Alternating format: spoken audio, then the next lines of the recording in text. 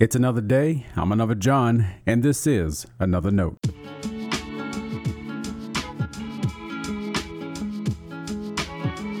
Today's edition of Another Note is titled, Burn It Down.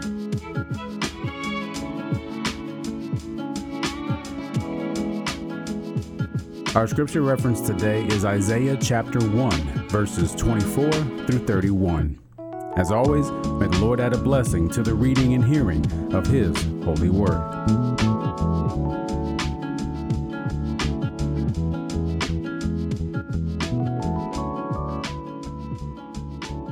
Therefore, says the sovereign, the Lord of hosts, the mighty one of Israel, I will pour out my wrath on my enemies and avenge myself on my foes.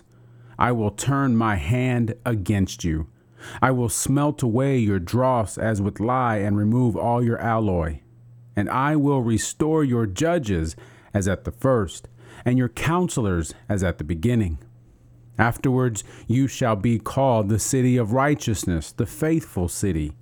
Zion shall be redeemed by justice, and those in her who repent by righteousness. But rebels and sinners shall be destroyed together, and those who forsake the Lord shall be consumed. For you shall be ashamed of the oaks in which you delighted, and you shall blush for the gardens that you have chosen. For you shall be like an oak whose leaf withers, and like a garden without water. The strong shall become like tinder, and their work like a spark. They and their work shall burn together, with no one to quench them. This is the word of our Lord. Thanks be to God.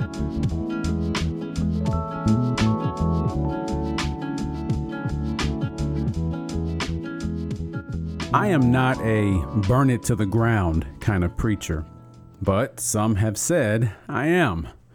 Actually, I'm a rip the Band-Aid off person who then wants to do what we say God wants us to do. So I can see how someone might get that confused. Over the course of my pastoral ministry, I've heard a lot of what churches want to do for the glory of God. My greatest struggle has been watching us muddle toward the details of bringing them to life. We debate and argue over fine points. By the time we make a decision, we've lost the joyful desire to make anything meaningful happen. Something else happens with our dreams. We get caught up in what we're used to doing that we don't have the bandwidth to pursue any new direction from God. Churches are bad about letting things go. That's a strange trait for people who believe in the resurrection to have.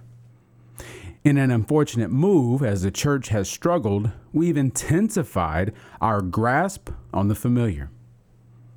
How much of our struggle relates to our desire to keep things as we like them?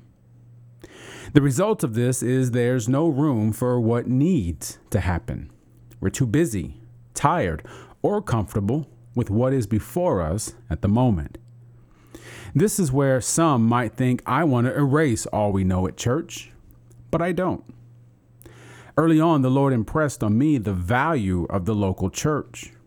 Through the power of God, to be cliche, we are a force to be reckoned with. I'm just not sure bake sales rattle the gates of hell all that much. We have a hard time getting our own people in the church moved by what we're doing. How can we expect Hades to worry?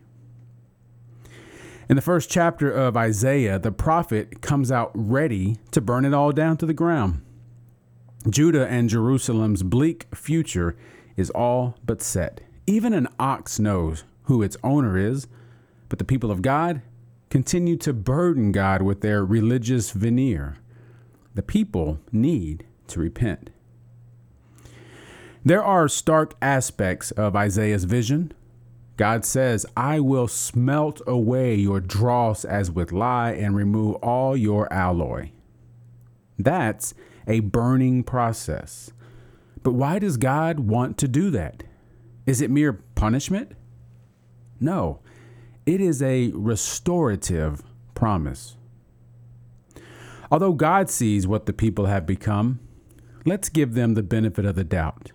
Let's assume they started out wanting to honor God. They didn't set out to ravage the poor and create injustice. Over time, though, they mixed so much into their faith, they couldn't see what they had become.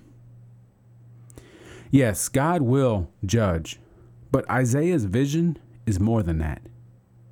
I will restore your judges as at the first, God says. God's true motive is restoration and redemption. God's smelting process is a refining process. And that's what we miss about what God wants to do in and through us. If God is going to refine us, things might get hot. We will lose things along the way, but we gain God's restoration. Do we really want to lose that? Stay blessed. Thanks for always supporting Another Note. This is our daily devotional. I'll keep writing and recording as long as you keep listening and we keep growing. If you ever find Another Note on iTunes or anywhere else podcasts are available, make sure to leave a review so others can join us. And the easiest way to connect with me is online at anotherjohn.com. God be with you.